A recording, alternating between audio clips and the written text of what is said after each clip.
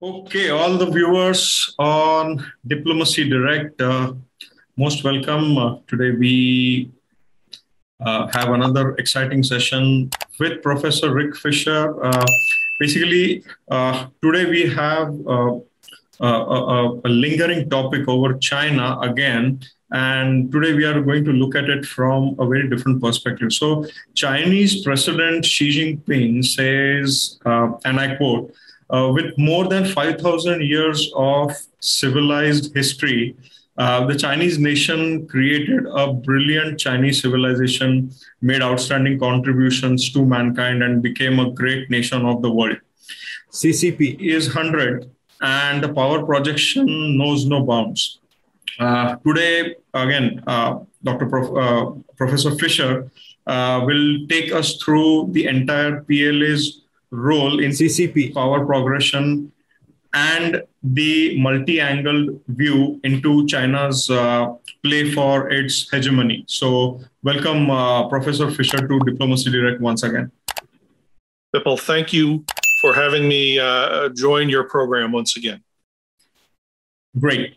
So, Professor Fisher, let's touch base upon these factors one by one. So, China's military strategy built an influence of CCP over PLA and its role in protecting China's evolving national and political security interests and CCP's propaganda. Can you throw some light on it, please?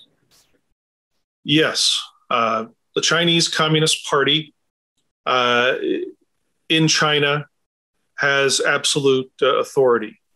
It exists largely to sustain and increase its power.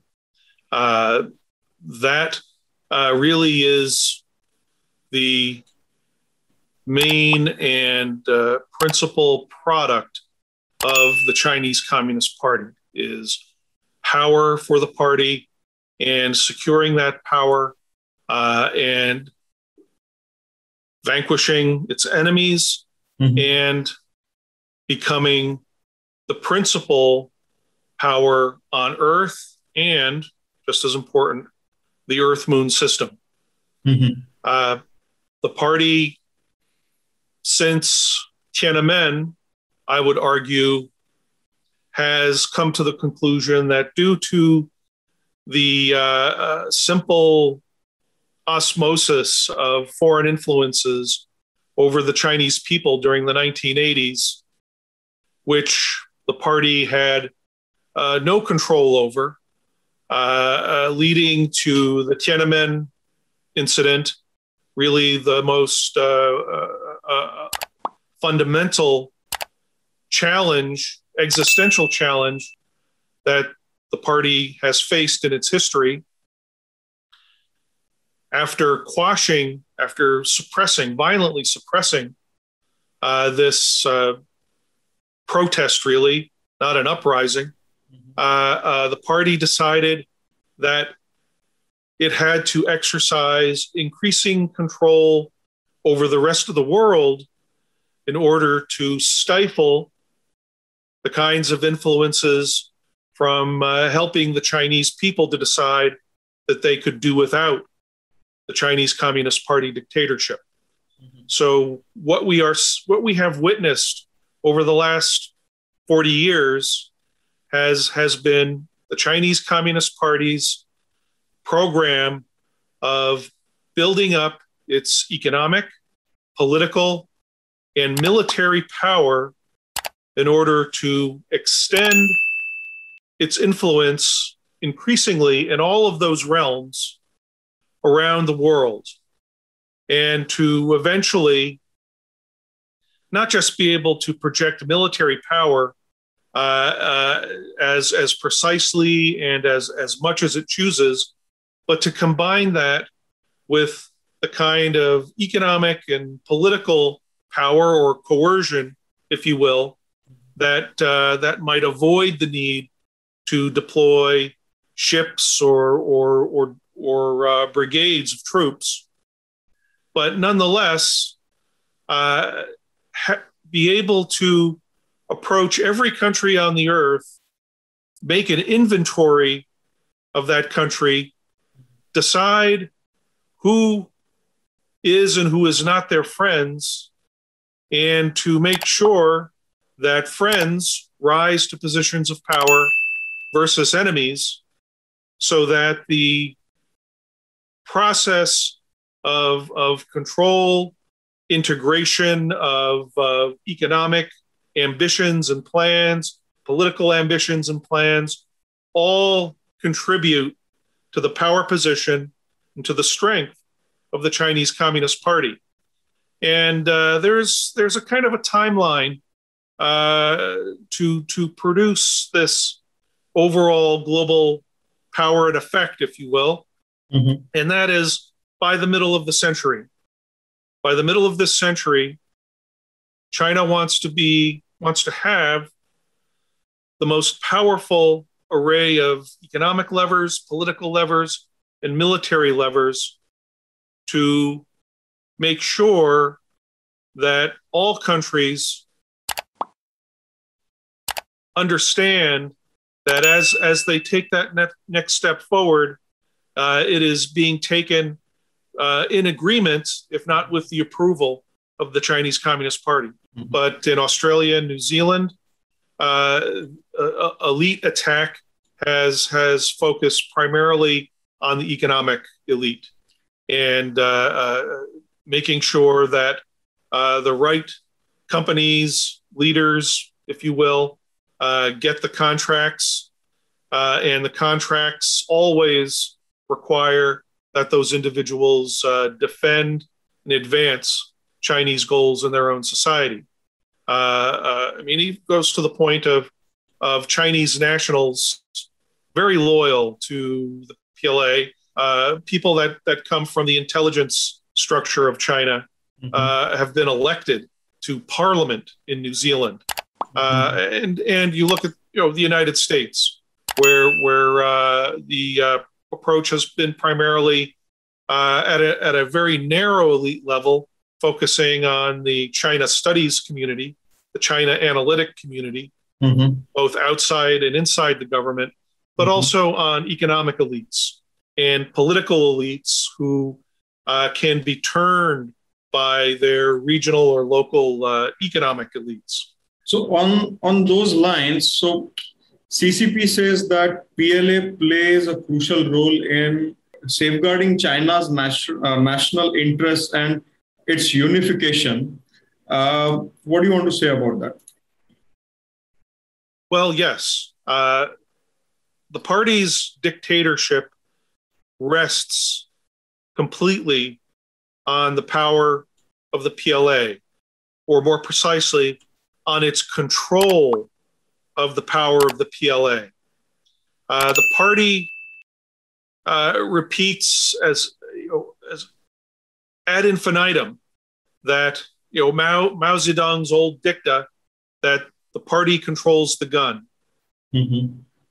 It goes to great lengths to impose a cadre of political commissars on all aspects of the PLA, and one can well imagine that it infiltrates covert observers throughout the structure of the PLA in order to detect even the faintest notes of variance, and so that it has the power to decide whether to and how to deal with that variance.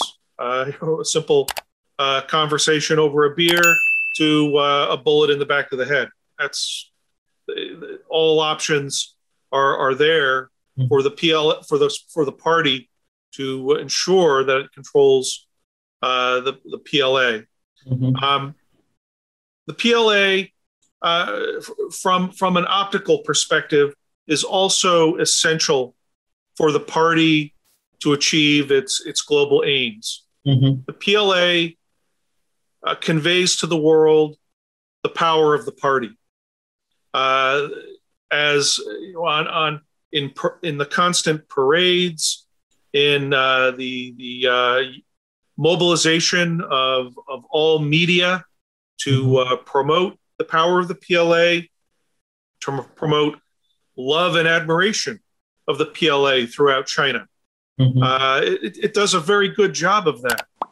The worshiping and cyber love of the PLA is one of the approved cyber activities in China.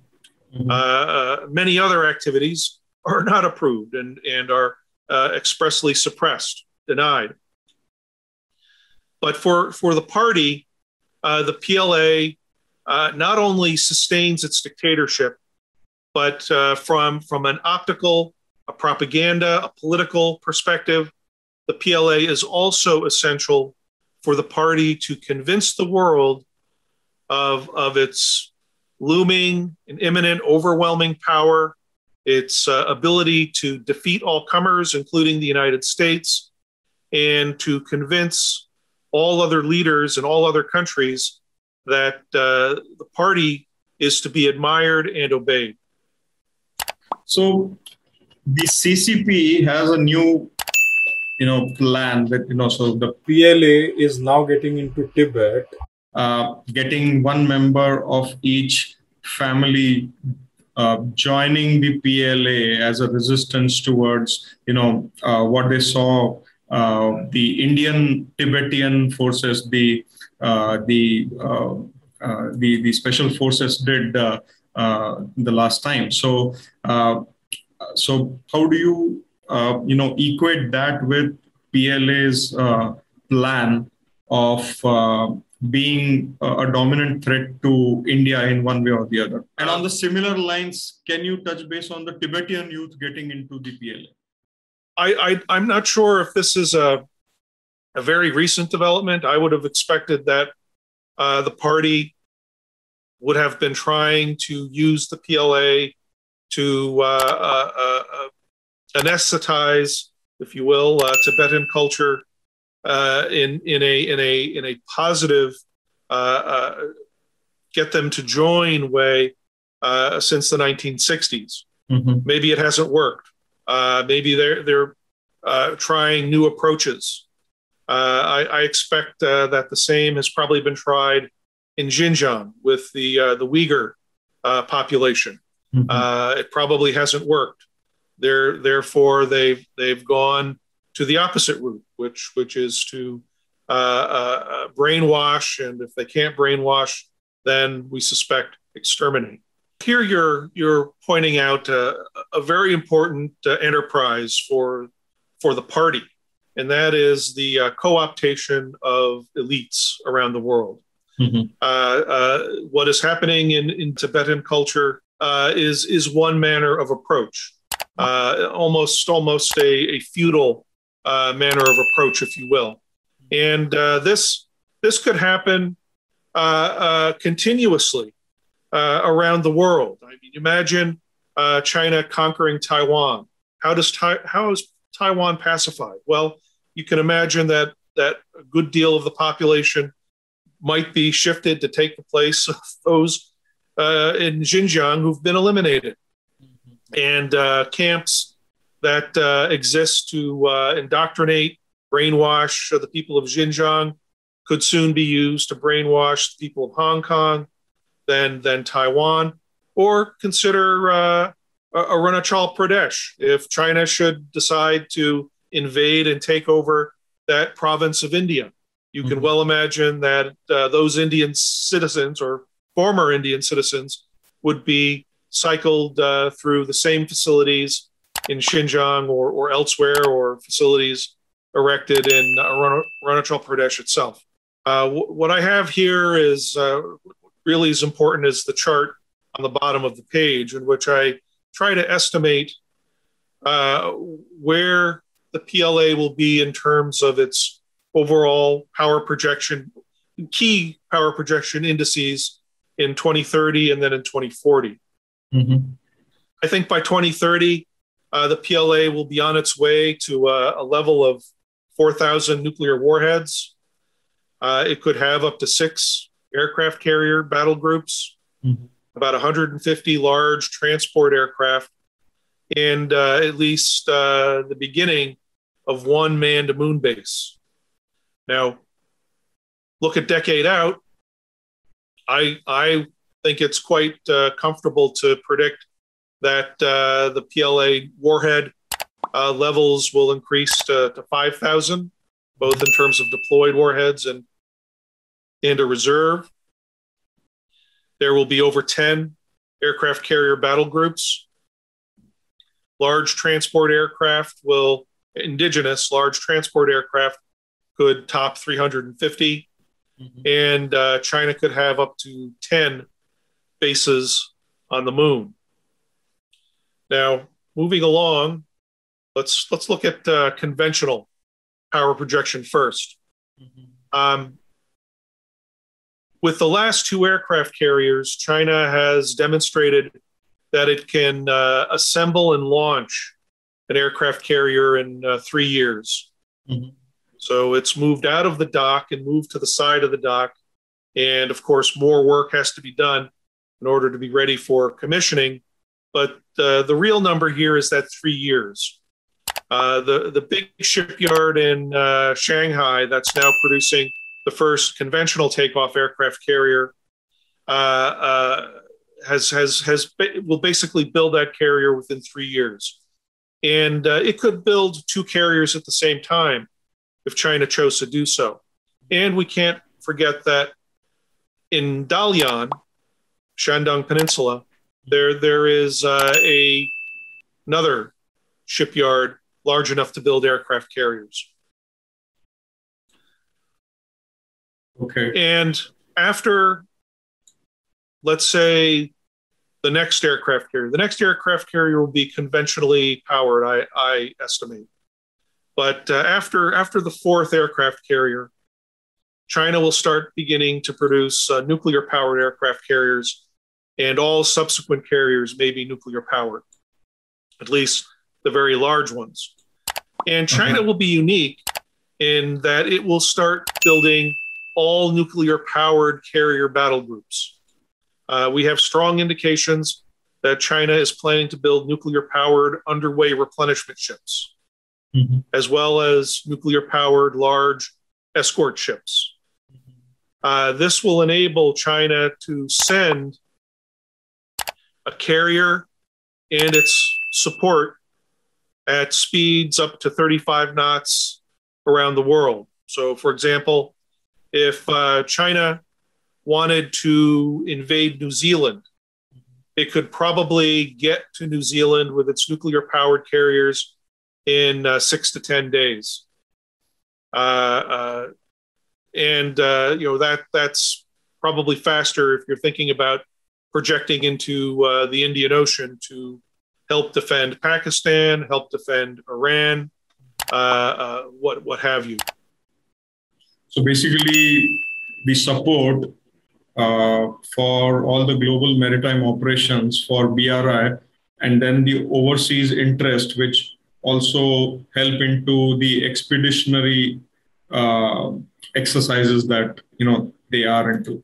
Could you throw some light? So basically, PLA's commitment to nuclear deterrence sounds mutually exclusive from the global perception, yet it boasts to be collectively exhaustive, which typically describes its dichotomy. Could we talk about that? Sure. I would say that since the 1970s, when foreign analysts and officials, government officials have tried to approach Chinese diplomats, the foreign ministry, the People's Liberation Army, to try to engage in just preliminary dialogue about nuclear weapons, to find out what are their intentions, how can we avoid conflict, whatnot, all the various agendas of the arms control community. The Chinese have proceeded on two basic tracks. First, they have been absolutely untransparent in regards to their intentions and capabilities. They've sought as much as possible to hide or really to direct global opinion and conclusions about China's nuclear posture. They have sought to create the impression that they have a non-threatening and limited nuclear posture. They will not engage in arms races. They do not want the same numbers of weapons as the Americans and the Russians. They are not going to use nuclear weapons first, especially against non-nuclear countries. If you want to talk about arms control, then it's the Americans that need to be talking to themselves, not talking to the Chinese. They've avoided completely any kind of official and useful dialogue on nuclear weapons. I mean, it's been quite a spectacle to behold over the last 40 years or so. Mm-hmm. But as we move into the 2000s and the 2010s, we begin to see stirrings, mobile ICBMs, the beginning of the development of multiple warheads, first on older liquid fuel ICBMs. And then into the 2010s, we see much more activity. A second, and then possibly a third generation nuclear ballistic missile submarine. Second and third generation submarine launched ballistic missiles. Construction of thousands of kilometers of tunnels to hide mobile ICBMs. And then in the last 6 months, all bets are off. Liberal pro-arms control organizations in the United States that have the money to afford commercial satellite overhead find that China is now building up to about 236 silos in the western, very unpopulated desert areas of China. And the candidate missile for these silos is called the Dongfeng 41, DF-41, which is assessed to be able to carry up to 10 warheads. Now, some assess it can only carry 6, but the Chinese aren't going to tell us. Mm-hmm. They might demonstrate 10 warheads in a test, or they might not. But what we're now looking at is the possibility of China moving into about the 2025-2026 period with over 3,000 warheads. The United States deploys a little over 1,300. We assess that the Russians deploy a bit over 1,500. Okay. And this imbalance is not the whole story. Russia and China, in my opinion, may cooperate in terms of offensive nuclear targeting. I say this largely because for the last decade, they have been engaging in increasing levels of cooperation in regards to nuclear defense.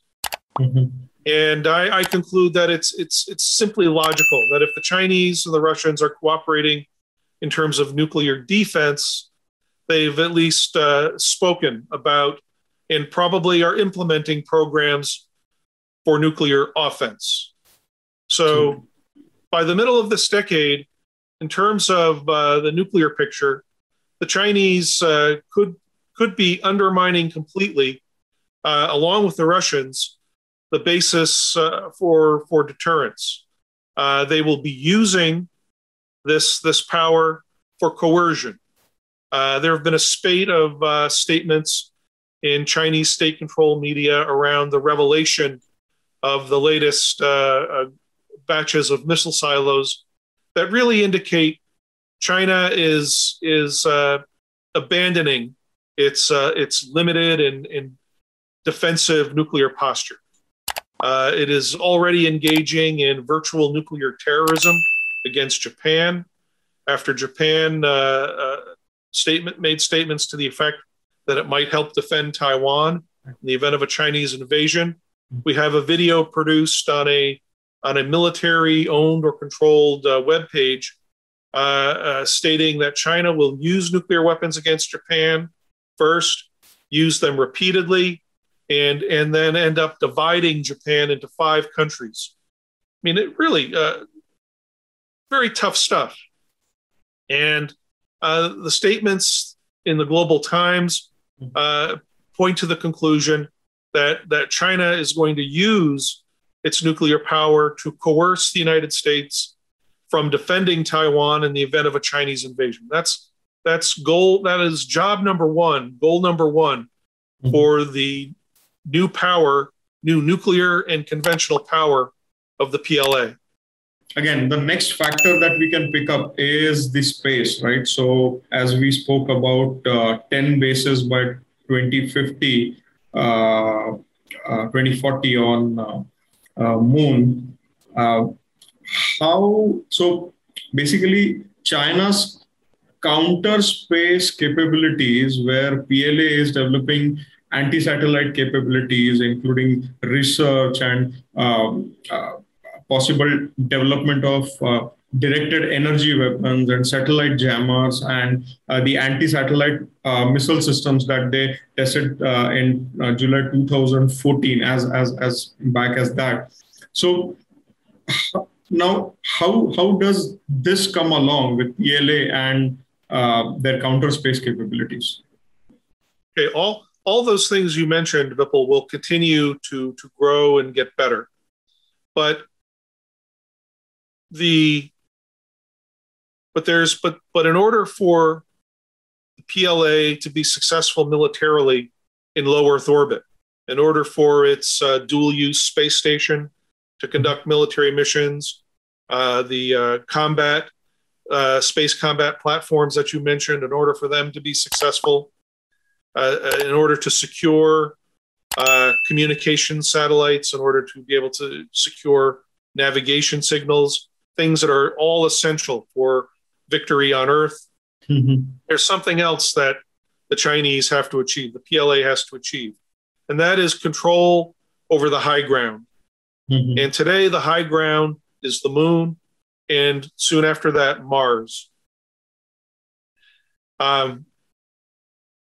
If you control the moon and Mars, as well as the Lagrangian points of equal gravitational pull that exist around the Earth and the moon, that enable you to put a satellite, a surveillance satellite perhaps, and maintain it with less expenditure of energy, so that you can see what's going on all around.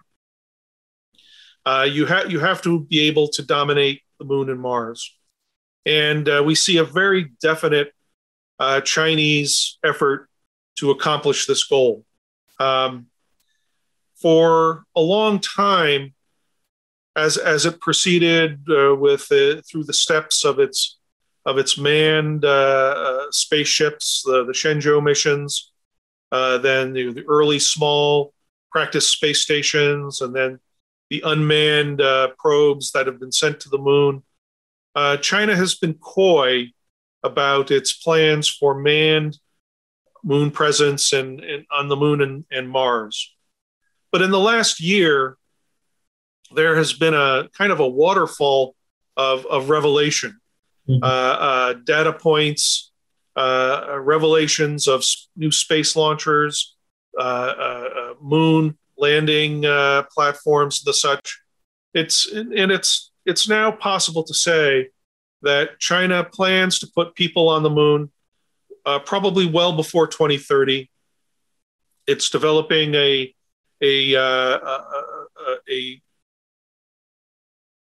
25 to 27 ton to the moon space launch vehicle that could be launched as early as 2024, 2025. And then it will follow that with a 50 to 60 ton to the moon space launch vehicle expected to start testing in 2028. And then we had a revelation just last November in China Daily, of all places, a statement by the China Aerospace Science and Technology Corporation, which is the dominant space system provider for the PLA China, that in the first 6 years of the next decade, China may intend to build 60 of its Long March 9, 50 to 60 ton to the moon, super heavy space launch vehicles. I estimate that 40 of those Long March 9s might be sufficient to build 10 moon bases. Now, they also have the option of starting to begin putting people on Mars. It may take more of that number of Long March 9s to start building a presence on Mars. But by 2040, China is going to be heavily populating the moon. And if we're not keeping up, if we're not investing in nuclear space propulsion so that we can lower the cost and increase the speed of reaching the moon and Mars, then China will have the most people on the moon and Mars. And with that, and all of that, their entire presence will be dual use, just like the current Chinese space program is dual use. Everything that can be used for a military purpose in space most likely will be used for a military purpose in space. And this is natural. It's the People's Liberation Army that controls the entire Chinese space program. There's no such thing as a civilian space sector in China. So everything that China puts into space, puts on the moon, puts on the Mars, will be with a mind to making it dual use, to making sure that it has military capabilities as well as everything else that they intend to ship to these planets. So, Professor Fisher, do you see a handshake between ISRO, India's Indian Space Research Organization, and NASA doing something, in this regards? Well, I would certainly hope that our dear friends in India are considering the implications here. Were India to instead go the other way, I mean, India already is very invested in Russian space technology. One can see this already in your initial manned space capsule. Probably, I would hasten probably in your early small space station as well. An economy in which just the resources of asteroids, the resources of the moon and the Mars, far exceeding that we can find on Earth, contributes to the wealth of nations. The Chinese want to set up toll booths on Mars, the moon, the Lagrangian points to determine who benefits from the space economy.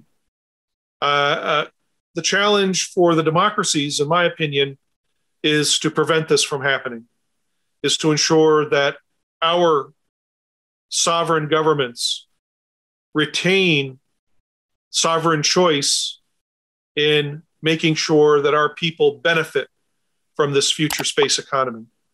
I think that suggests that the democracies should be allied in purpose, strategy, and expenditures. But the same can be said for strategic cooperation on Earth. China wants to be the hegemon. China wants to deny freedoms. China wants to control all the apps on your phone so that, like in China, you have to wake up in the morning and sing the praises of the Chinese Communist Party, or else your social credit score isn't high enough for your kid to go to university. That's the future that China wants for all of us. And it is really up to the democracies to prevent this from happening in the Quad, in bilateral cooperation, wherever. I would certainly hope and pray that our friends in India still want to remain free and would join with the democracies to defend that freedom. So that's a very well put thought, Professor Fisher. So looking at it from a more philosophical perspective, you're talking about implosions happening in the Chinese on the Chinese side itself. Let me, as a final this thing of this session, what are the possibilities of defections or fallouts within PLA with CCP? If that happens, how will it start and uh, entirely shape up? Well, the Chinese Communist Party has made this assessment very early in its history. It is a dictatorship reliant on the loyalty, unflinching loyalty of its military services, its military power. So from the beginning, the party has gone to the maximum degree to assure that the People's Liberation Army is loyal. There is a Commissar Corps that mirrors the officer corps at every level. The PLA is probably heavily infiltrated by covert observers, spies. It is able to detect even the most minor private conversation and hold that against you to a conversation or a beer to a bullet in the back of the head. The party is hyper paranoid about the loyalty of the PLA and has been so throughout its history. So, yes. On the other hand, if the hegemony of the Chinese Communist Party is to be avoided, that cannot happen without the help, the defection, the protest, the betrayal of the People's Liberation Army. So yes, it is important that we have as much and varied dialogue with the PLA as possible. But I think we also have to be upfront with them. We can't coddle them. We can't be nice on the border. We have to use every opportunity to tell them that the party is going to accelerate the destruction of all people in China. It is going to risk massive nuclear holocausts around the world, and that you, private, major, corporal, colonel, PLA officer, it's your job to save us all from that. And that we have to continue to give that message and make sure it's carried to the top, up and down their chain of command constantly. We need to inundate them. Or else the implosion can go to a full-blown or times 1,000 of the Tiananmen Square protest, the way, as we started this conversation with. Professor Fisher, thank you so much for your time and your valuable inputs. We'll like to have you, again on Diplomacy Direct on a later date again. Thank you so much. Thank you, Vipul. Everybody, please like and subscribe, and that motivates us to bring our esteemed speakers like Professor Fisher. Thank you so much. You have a great day. Bye.